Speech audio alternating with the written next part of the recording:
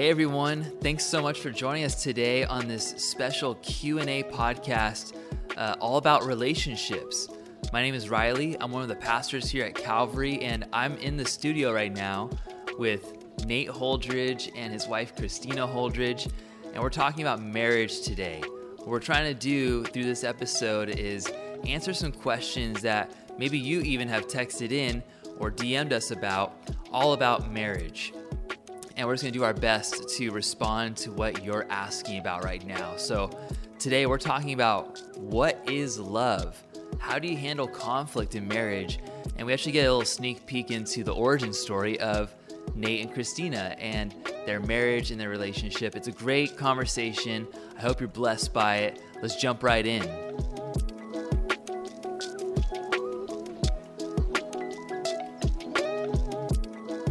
Nate and Christina, thank you guys so much for being here. This is so fun to be able to be in the studio talking about this. Yeah, it's great to be here. Yeah, thanks for having us, Riley. So just so everybody knows, you guys have 3 daughters, and I'm just curious, on a day-to-day basis, how often would you estimate that you're talking about relationships in your home? Oh, man. A lot. Yeah, I mean, if you're asking how often are we talking about like romantic relationships, Okay, you know, they're not as desirous of getting into those conversations with us, you know, though we will push that. But, you know, there's a relational dynamic that we're constantly working on. That is like an everyday. All day, every day. Yeah. Yeah. It's in every conversation somehow. Yeah. Yes. How to treat a friend, how to treat a sister, how to treat a parent, how to navigate, you know, difficult people that are in authority in their lives, the right perspectives to have. It's constant. I mean, like I was listening to a book the other day where he was talking about family is your first experience living in community, learning how to love your neighbor as yourself. It's like, yep, so that's what you're doing when you're in a family. It's like relationship 101 It's in a one crazy sense. lab. Yeah. Where like mad scientists, you are experimenting on how to do relationships well. That is so true. And if there's one thing that our girls are going to have going for them in the future, should the Lord give them husbands at some point in the future, they will know how to communicate. They've been trained. They have been trained, encouraged, admonished, chastened, disciplined, extolled, praised for communication. That is true. Both of us are teachers, so we like to communicate. So they've learned the value of communication. Yeah. That is so great. So 3 girls at home. How long have you guys been married for now? I'm trying to Almost remember. 20 years. Coming up on 20 years this 2022. Yeah. The big 2-0. I That's know. amazing. Yeah. And how long, if you guys can remind me, how long were each of you single before you got married? Like, at what age did you guys get married at? We were 23 when we got married. Right. So we were single for 23 years. Yep. I was 6. I was single. I think. Wasn't going around with any boys yet. Oh, I love it. Got married. You guys were both 23 though. 23, yeah, both of us. Yeah, I always remember because when we started dating, I had a CD collection that was in my car. A compact disc for the listener. Yeah, that's how we listened to our music. And I didn't have very much music that I felt was date worthy, you know, like just driving around with this girl. It was just a little harder, stronger kind of music that I listened to while I was on my own. But I did have one album. It was an EP, a 6-song album, I think, by the band Starflyer 59. Oh, there you go. And he had a song called Fell in Love at 22. Ooh. And we were 22 years old and we were dating. I was like, oh man, this would be so apropos. Whoa, I don't think I knew that. I knew the Starflyer. Yeah, it was it's a great song. Yeah, okay. It sounds prophetic to me. Yeah, I don't know, but geez. Man, that's great. So, I mean, you guys had experience being unmarried for, 23 years. Yeah, all through college and Yeah. after. Yeah, a little bit after. And now you're kind of entering into a phase where you've almost been married for as long as you were unmarried. I bet that's a trip. It is. We actually talk about that a lot. Like, we're almost there. We've almost been married as long as we were single. Yeah. Yeah, definitely. We're creeping up because we met each other at, I think we were 21. 21. When we began being friends. So we've had now over half our lives where we've known each other, which is kind of a trip. But yeah, we're getting close to that halfway mark. Lots of experience, lots of stories, I'm sure. And man, it's just so fun to be able to talk with you guys. Married for almost 20 years. It's incredible. So we're doing this whole podcast because, Nate, you've been taking us through this series through 1 Peter on Sundays. And you got to this special part of 1 Peter chapter 3, talking about different relationships, wives with their husbands, husbands with their wives. We took a Sunday to talk all about dating. It's been a pretty epic series, if I'm being honest. It's been really fun. But during that whole part of the series, you're like, hey, let's talk about some questions. If you got questions, text them in. We'll talk about them, me and Christina together. And so that's what this whole episode is about. But the series title has to do with living as exiles as Christians. So you know, each teaching was like exile husbands, exile wives, exile dating. Can you kind of talk to us about that word exile and how it pertains to the Christian life, this series, and why it was important to kind of use that word with relationships? Yeah, you could almost substitute for the word exile the phrase, we do things different. Totally. You know, that's really what it is. Peter talked to the church that he was writing to, and by extension to us, and he said, you're exiles and you're sojourners, you're pilgrims, you're far from home. You don't belong where you are. Like in the Old Testament, the people of Israel who had to go away and live in Babylon, they were exiles. They were a culture inside of a culture, a community inside of a community. They did things differently. They did not play by Nebuchadnezzar's rules, by the Babylonian rules, so they did not do life like the Babylonians.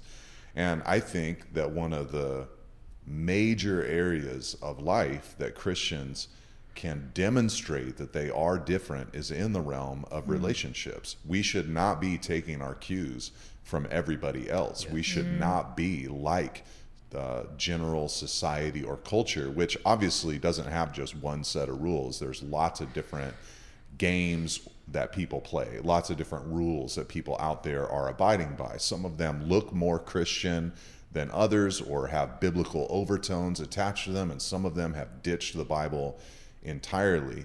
But Christians aren't to take their cues from that. We're to take our cues from Scripture. So I kind of knew as I was going through 1 Peter that, you know, as a church that exposits the word, we don't do topical series very often, if ever.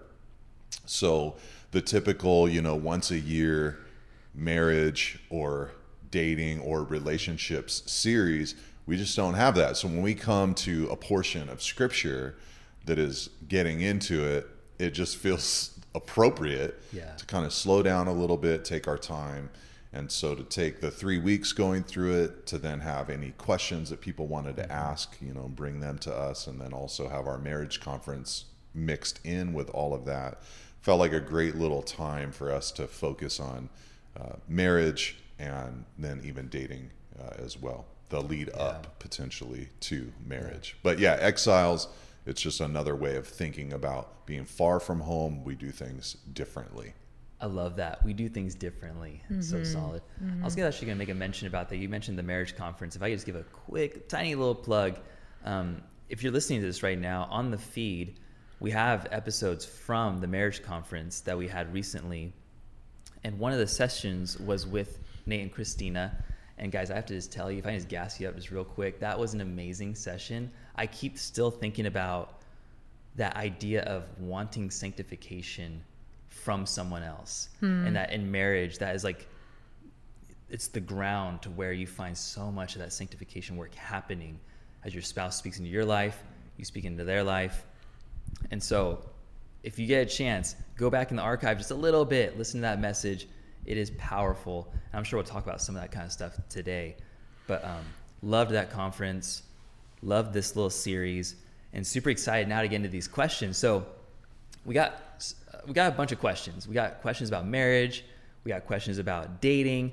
And so I thought we could start off with some of the marriage questions, if you guys are down for that. Yeah. But first, we had a comment from a friend talking about the title of the series. Oh, yeah.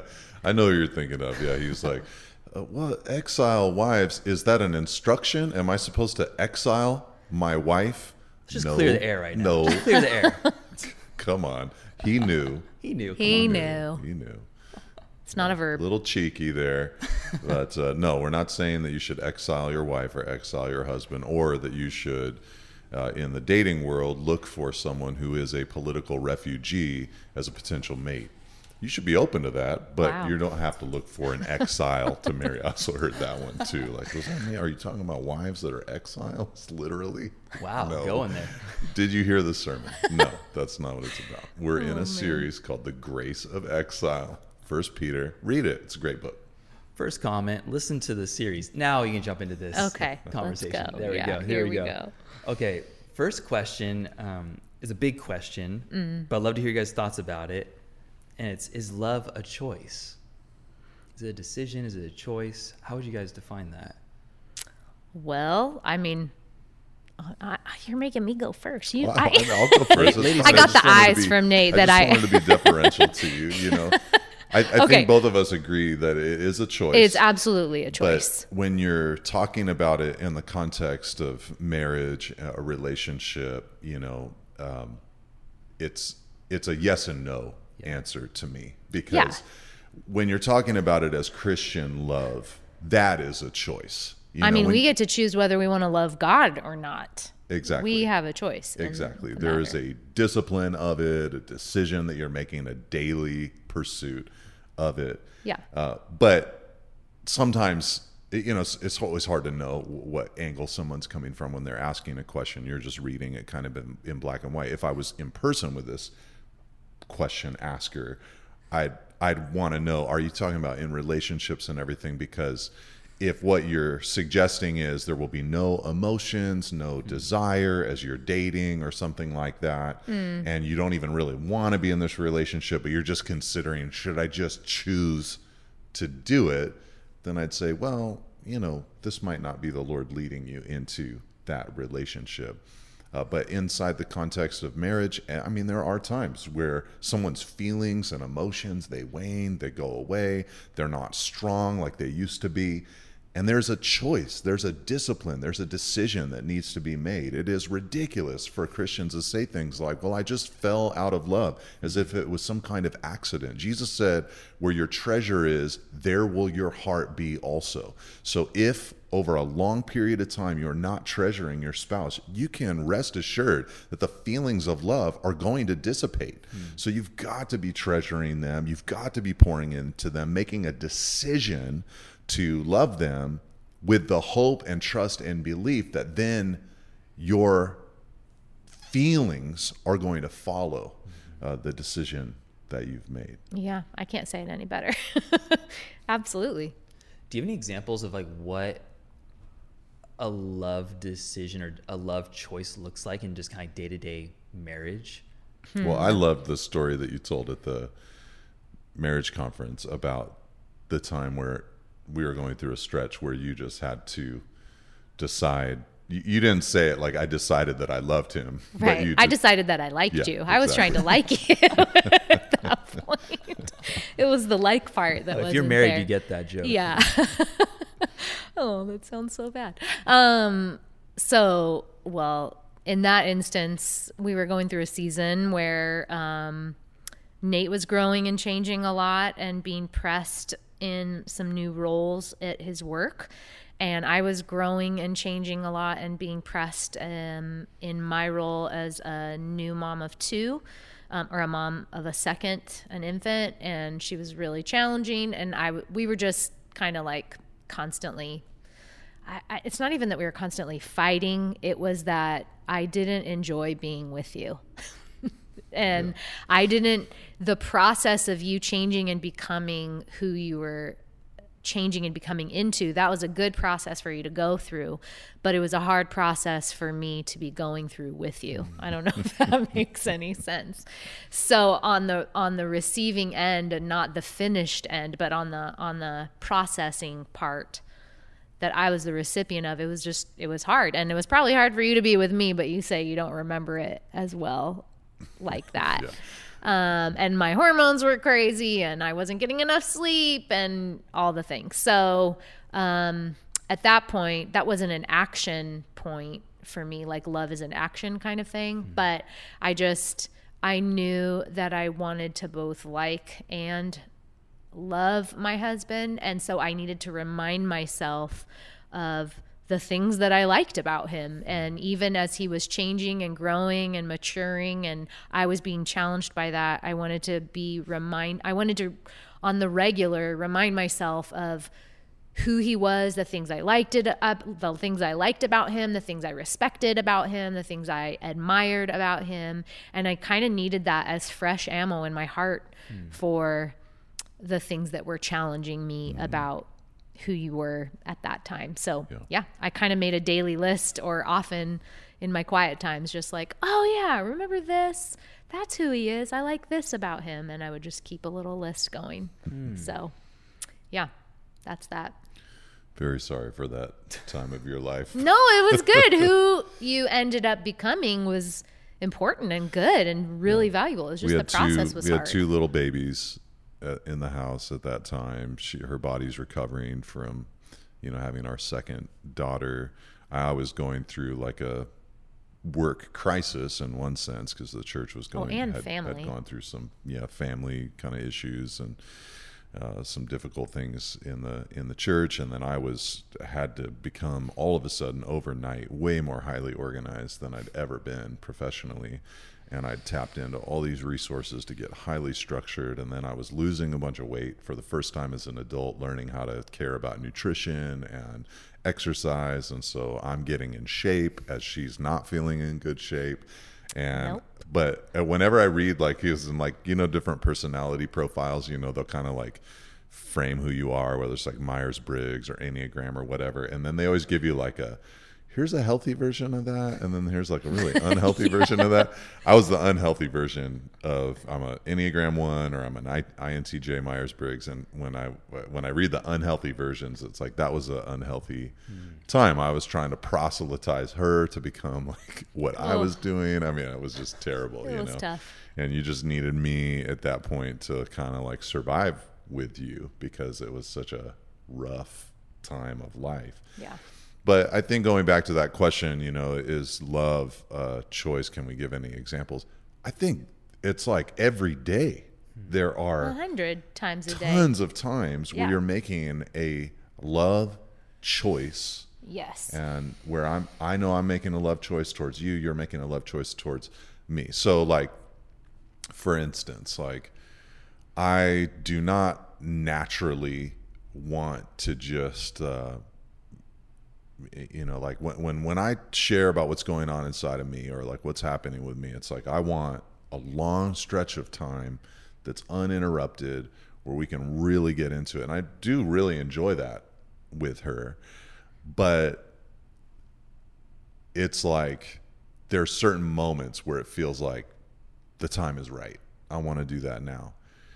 But I know how valuable that is for us to stay very current. And I also know how important it is for you to know what's going on with me, and like you care, you want to know, and you don't like being on the outs. So as much as I might want at certain times, the day to just kind of like not really open up or tell you much about, when you're like, how's it going? I just kind of want to be like, good, I got my next thing I got to do. Yeah. But it's better for me to love you by talking a little bit about what's happening with me, with the things that I'm doing. That's a decision of love. But there's tons like that. There's so many more minor, small things. Taking out the trash. It could be, some of a day kind of thing. Yeah. That's great. Yes, I mean, it sounds like love is a choice. There's also some romance that follows some of those decisions as well. But there are obviously choices that you're making in marriage regularly, show each other that you love each other. Yeah, if a couple just kind of reacts to emotions, right. It reacts to times that they feel like serving the other person, laying down their life for the other person, sacrificing for the other person. You're just not going to feel that way all that often. There's going to be plenty of times where you feel like self-love. That's what I want to do right now. I want to love myself. Yeah. And the more, whichever one you feed more, right? That whole concept of the more I feed my own desires and I serve myself and think about myself, the more I'm going to be absorbed in myself and think about myself and prioritize myself. The more often I'm trying to take you into consideration and make deliberate choices that are meaningful and valuable to you, even if they're contrary to what I like or want or think about, the more often I do that, then the more naturally that comes to me, and then the more easily sort of the relationship flows. Yeah, for sure. That's great. So love is a choice oftentimes. Let's talk about expectations. I think that, one thing that I noticed in my marriage when I got married was I brought all kinds of expectations to the table, and they were unrealistic. they were a lot of them that just weren't good, and we've had to work through those. But I think that a lot of us married couples bring that into marriage. We think it's going to be one thing, and then oftentimes it's not. So the question here is, how do I set realistic expectations for my marriage? Do you have any thoughts about that? Because a lot of times our expectations are not talked about. They're kind of outlandish a lot of times. We expect somebody to act a way that we've just never brought up, and it doesn't happen. We get frustrated. But I think that the heart of this question, there's this idea that there are probably expectations that you just got to have that are realistic and so, like standards almost. Like we do need to meet some standards. So what are some of those kind of expectations that we should have? Right. I feel like first you have to think about, we're going to talk about realistic expectations. That's like the adjective there. But I think you have to remember, like any expectation that you're going to set for your marriage, you have to root it, base it all from Scripture, because we're living in the world, we're consuming the culture of the world, whether we're trying to or not. And so the way that the culture around us sort of can influence the expectations that we have on our relationships, and especially on marriage. I don't even think we're very often perceptive to that.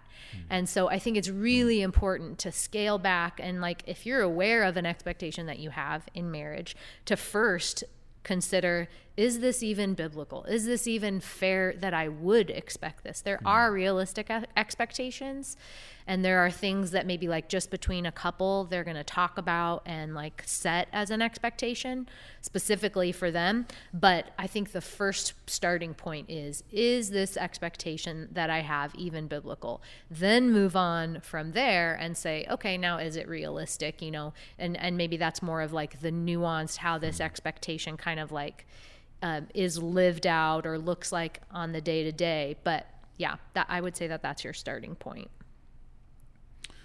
Yeah, if you are not intentional about shaping your expectations, then you will bring expectations into the marriage that are off. They might be too high, they might be too low, they might just have nothing to do with reality. For instance, you could have too high of an expectation if, for example, you grew up in a home where your parents provided really nice vacations for you many times a year. And yet you're entering into marriage now with that expectation. Scripture doesn't say that's a requirement for a husband and wife, doesn't say it's a requirement for a family. So if you don't talk about it, then probably you're just going to have that as your default expectation. Right. So I would say that's probably too high of an expectation. But you could also come into marriage with an expectation that's too low. For instance, if you grow up in a family where your father was incredibly non-communicative and didn't know how to praise or affirm or listen or be engaged in any meaningful way with the people in his family, you might have a real low expectation. And if the guy just does anything that is more than that, you feel so happy and the bar is too low for him. So you could have too low of an expectation. So that's why Scripture is so important. It kind of helps you redefine what the expectations are. Then I'd say you're shaping the expectation with Scripture, and then you're shaping your expectations also with community. You know, we were just sitting with a young couple yesterday who, you know, sweet young couple, they love Jesus. They're thinking about their future. Should we be married? Should we not be married? And one of the things Christina and I were trying to express to them is, you don't even know what you don't know. Yeah. You don't even know what questions to ask because you've not been there. So you need to tap into your community, the Christian community, to help you shape what a good, godly, right, biblical expectation should be in marriage. And then you shape your expectations, not just with Scripture and community, but through tons of communication and dialogue together. I think one of the best things that we did when we were engaged was go through our church's premarital counseling program. And there were just so many times where they forced us to talk about things that we didn't even know we needed to talk about. Totally. But it was, hey, let's, you know, on a big list, you know, like, let's talk about cleaning the bathroom.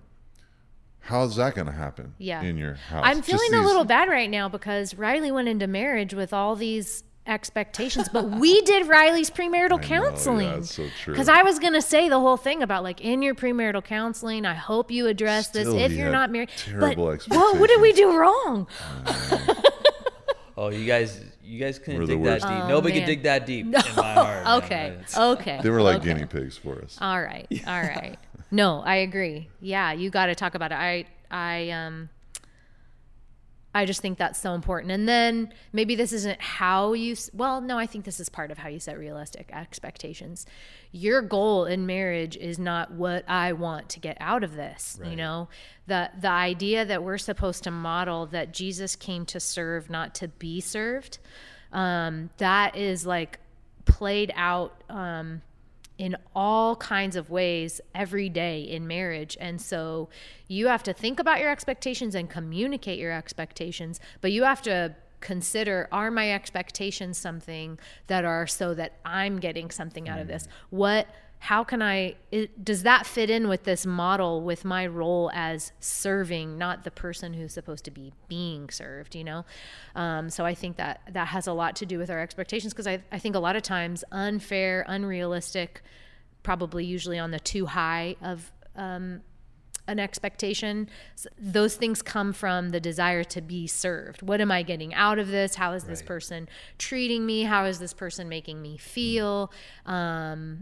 Rather than what can I do to love, support, serve the other person. So yeah, it's kind of like when you're entering into marriage, if you retain we are two people and we're in a contract now together, an agreement that we've made to, as two people, proceed together in life, then you're bound to bring expectations into the marriage that are a defense of the self.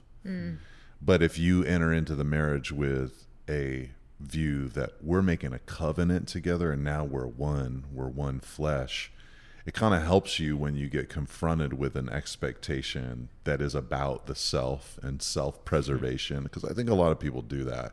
It's like, I'm in this relationship, I got to defend myself.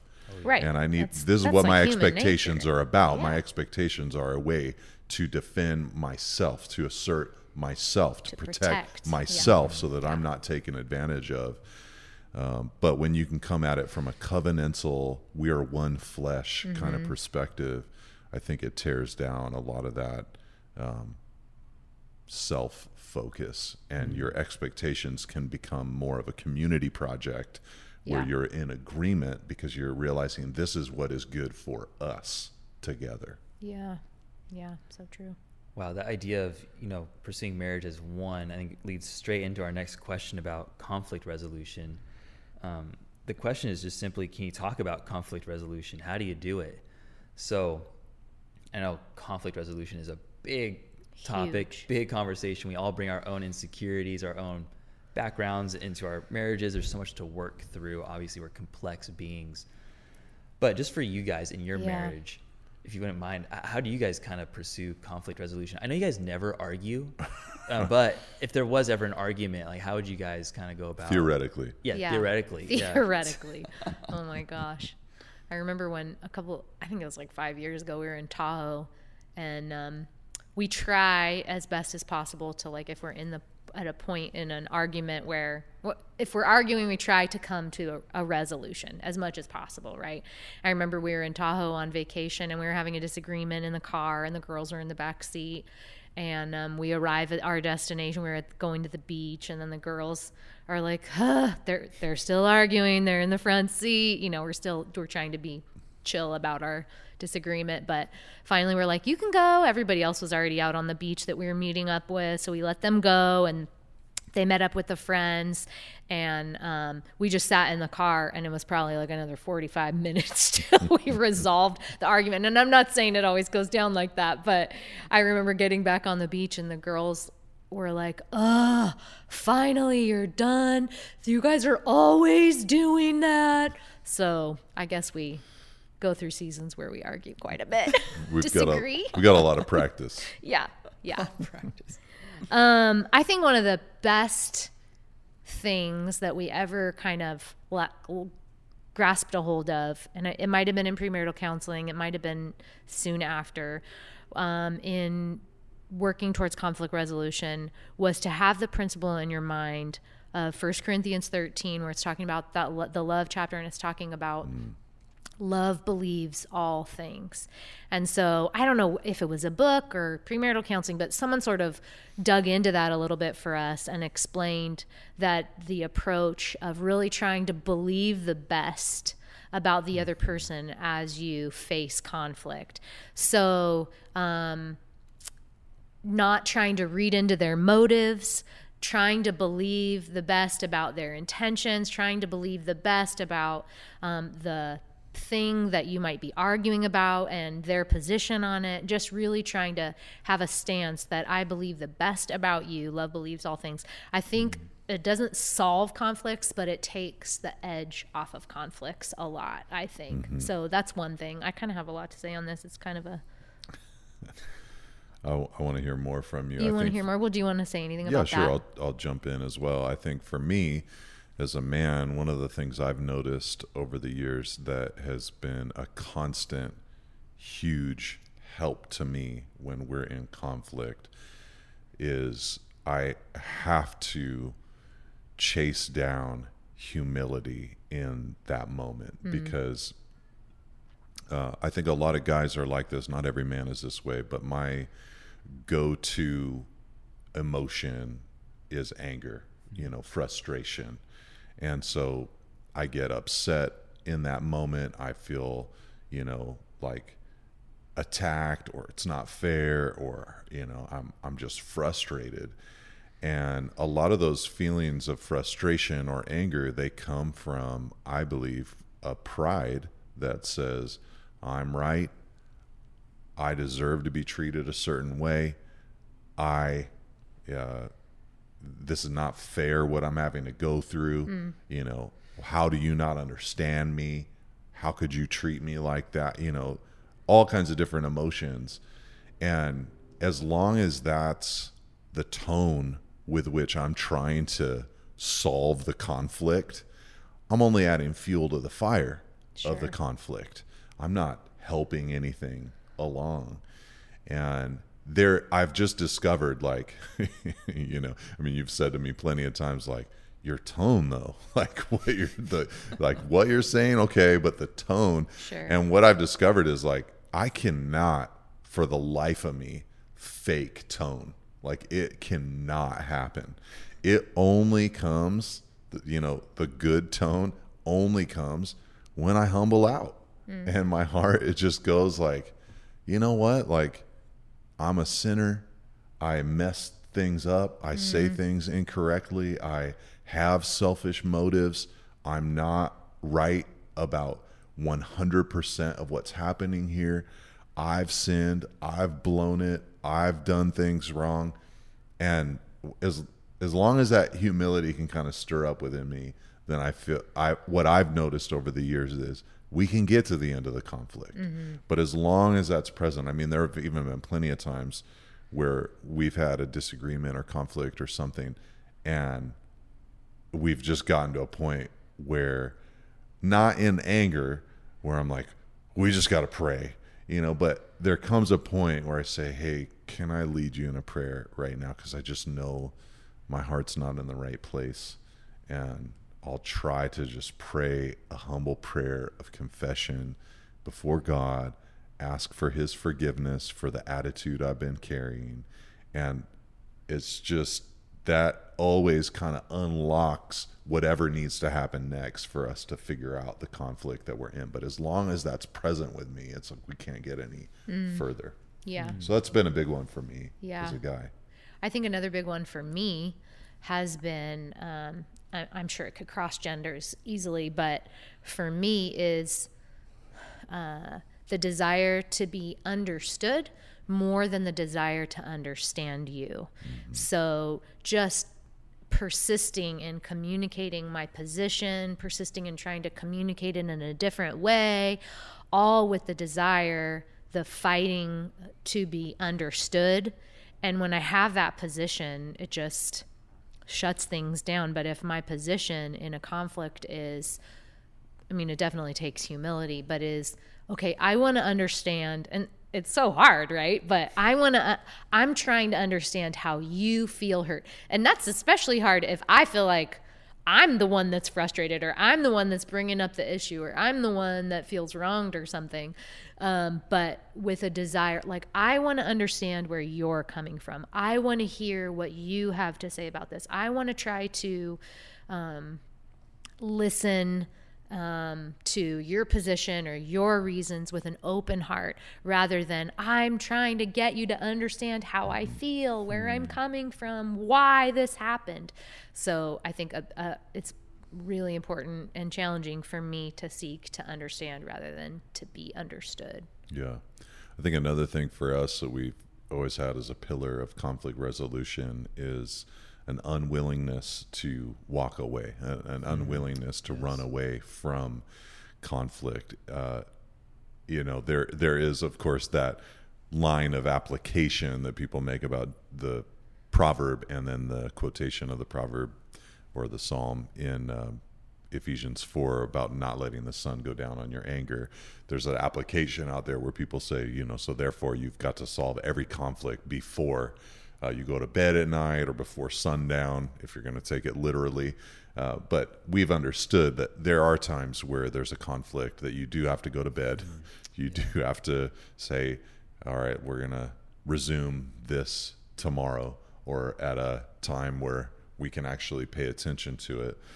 But we've also, I think our application of that concept has been, we are not going to get up and leave the room. We're not going to let something fester that we just are unwilling to talk about. We're not going to let some kind of bitterness or resentment that exists, that is there, be unheard or undealt with. We like to address it. We like to, it's not enjoyable, but we just know this is not good. We want to keep short accounts. I think that's been helpful. Yeah. Wow. And then I think, we were talking about this at the marriage conference, but Proverbs, the book of James, they're just full of wise counsel about how to communicate.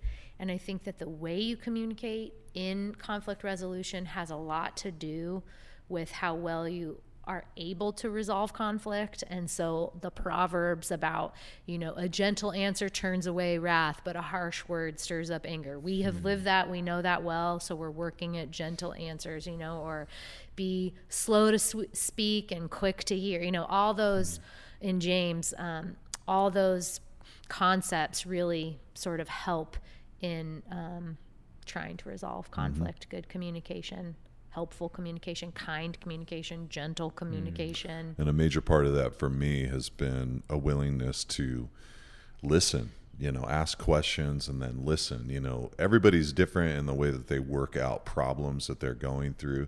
So I think for us,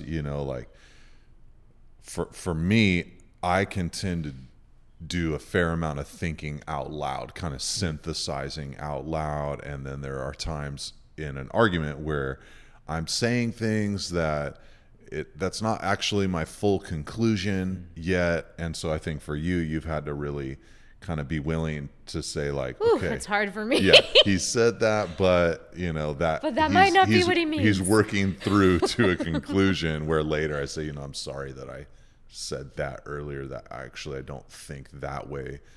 This is the way that I really think. For me, the challenge with you has been I have to be willing to kind of you just communicate differently than me. So I need to let you say really long sentences, talk for a really long time, kind of just work stuff out and track with it, and a lot of as somebody who, I communicate for my job, for my living. So I like short sentences. You want me to be concise. I like to the point. I like, even though you're not, concise. when you want to think out loud. Yeah, exactly. This feels unfair. Exactly. So it doesn't go right when I'm like, so why didn't you just say boom, Sure. But I have to, actively listen and be willing to, let you go through the process that I want to go through. Right. Also, as we're talking things out. Yeah. Asking clarifying questions. When you say this, is this what you mean? Mm-hmm. This is what I'm hearing when you say this. All of that, it feels so silly sometimes and basic, but it's really, really important. But certainly you're never going to get anywhere in conflict resolution when there's anger, that you're just kind of coming from that position of, I'm just mad at you. I'm not going to work on this. I'm upset at you. That's not conflict resolution. That's just conflict. Yeah. Right. Just creating more. Walking away is not resolution. No. It's just walking away. Yeah. Yeah. I love that, talking about just engaging with each other through the conflict. Rewind the tape about 10, 15 minutes and re-listen to that again. That was really good. Can we get to the Bible real quick? Can we answer a Bible question? Yeah. Sure. From the Song of Solomon. A little spicy. It's not too spicy of a passage, but somebody asked about Song of Solomon, chapter 2, verse 15. And I can read it real quick. It says, "Catch all the foxes, those little foxes, before they ruin the vineyard of love, for the grapevines are blossoming." This is the young women of Jerusalem speaking. Nate, can you kind of talk to us about what that little portion of scripture means first? Are we talking about real foxes right here? A real vineyard, real grapevines? Yeah, so likely the allegory that's being held out there is the idea that here's this young couple, they have a marriage, and she, as the bride, is comparing their relationship to this vineyard. But the vineyard has a problem, and the problem are these little foxes or rodents of some kind that are coming in and eating the grapes, digging up the vines, and just thrashing about.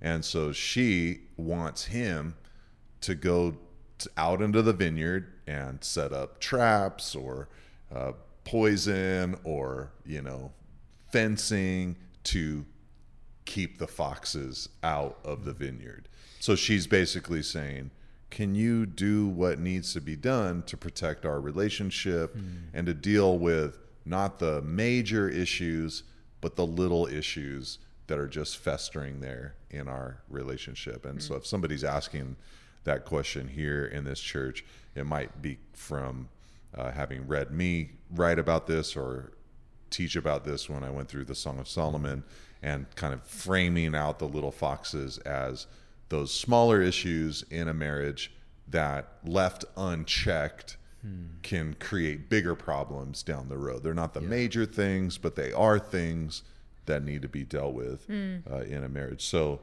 I think some different areas that I might point out to would be things like your communication style, your roles and responsibilities inside the home. If you don't talk about those things or deal with them, they can turn into being a really big thing, over time. the handling of finances, you know, who's going to do it, how are we going to do it. Again, it's not the biggest deal in the world, but a lot of couples end up divorcing over the way that they handled money and their lack of attention and detail in that area of their lives, agreement about sex and, you know, what the expectations are romantically with intimacy, just family challenges, dealing with an extended family member that's creating problems in the relationship. These are just things that if you don't deal with them they might not be the biggest deal at the beginning, but over time, you know, when two people have different expectations in all of these different areas, they can lead to, you know, real problems. So that's kind of the framing out, I think, of what they're asking with that question. Yeah, that's so good. Yeah, it might be just a little thing piled on top of another little thing, piled on top of a lot of other little things. And that can create all kinds of little issues in relationships and in marriages that can really begin to become bitterness and resentment and jealousy and anger. And it's so important to grab those things right away, not let them just do their thing and destroy, but root them out, get rid of them. It's a small things that just keep progressing into something bigger. Like when a wife is jealous about her husband and his like having friends or something like that, like over time, what that develops into, you know, in the early stage, she's just like, all it looks like is just a little bit of frustration that he's got friends and she doesn't have friends. Right. Then it turns into some caustic words and challenging him about the fact that he's going out, he gets to have a fun time with his friends, and she doesn't. Then that turns into manipulative words, trying to keep him home. Then that turns into him becoming bitter at her for doing that, or giving in to her. And then all of a sudden they're just home all the time. They have no relationships or friendships, and she gets what she's asked for. But then their relationship starts spiraling downward, and they don't have people in their lives to help them pull out of it because she's wanted the isolation rather than encouraging those other relationships. So, I mean, there's a lot of different ways that a small little thing can turn into a really big thing. You know, one spouse thinks, well, it's okay to have a credit card that we're carrying a little bit of debt on. You know, what's the big deal? Sure. You know, we'll make more money later in the future. The other spouse doesn't think that way.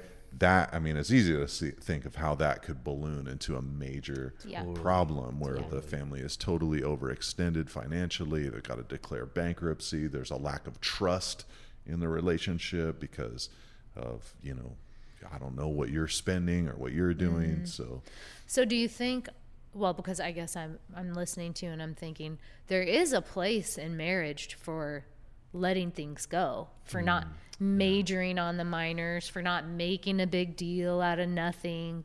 So how do you know the difference between something that's like, I just need to let that go, and something that's like, that's a potential fox, that's a potential, you know, how... Because I think there is a place and a time for going like, just let it go. Why are you making such a big deal out of that? Just don't make such a fuss and just move on. And I don't know. What would you say to that? Yeah, I'm trying to think about how we've done that, you know, in our relationship and our marriage. I think if it's sin, you can't let sin go. Yeah, no, there's never been a time where we've thought or said like, it's okay, I'll just let that one go. Yeah. I think when it's like personality right. kind of based, you know, like this is just a part of them that Jesus is going to have to work through and work on. I think we've been way more gracious. I think when it affects the community, you know, the actual the house, family, or the marriage, when it affects it a lot, you know, like some of these things would affect everybody or really impact the future. I think we're more willing to speak up. I think it's a lot of that, like, well, what's the potential damage that's right. going to be done yeah. by not addressing this? Yeah. And then maybe like an element of humility to go like, why does that bother me so much? Right. You know, like maybe this is a me problem Yeah. that I just need to deal with, just me and Jesus. This has nothing to do with that person. It's a me problem. It doesn't need to be talked about. Really, it doesn't need to be worked through. It's actually a me problem that bothers me. You know, so that's hard to see sometimes. But I've always liked the concept. I've always liked that verse and that idea as a man, because I think as a guy, you can fall into a trap of, you know, in the dating years, it's like you're on a quest, you know, you're trying to figure this out. Is this the person for me? You're trying to land them in a sense. And then you can kind of get into this thing where it's like, okay, we got married and now I have other conquests in life. I've got career-based things, I've got goals and all of that. And I've always loved that verse or that concept, because she is saying to him, like, hey, we have a relationship. There's stuff that you need to fix. You know, not about, I don't think she's saying about you, but just stuff that threatens it needs perpetual work. So make that your ambition too, you know? That's and good. That's always been helpful to me as a husband, because I don't know how everybody is. I know for us, Christina is way more naturally inclined to think about the quality of our relationship, the quality of our marriage, how things are going, than I am. You know, I'm thinking about other things. And so it's always been a great exhortation to me as a husband to say, hey, I got to think about that too. Yeah. And I need to be thinking about the quality of our relationship and be aware of little things that I don't want to let fester or grow, and deal with them as a man. I want to be active. Yeah, active marriage. I love that.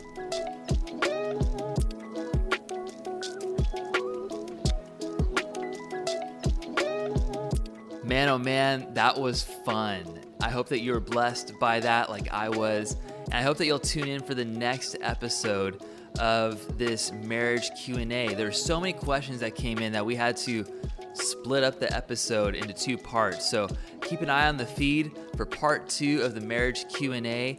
And we're praying for you as you pursue your spouse, to engage in your marriage, and to be on mission as disciples together for the purpose of honoring God and loving your neighbor. Church, be blessed. We'll see you next time.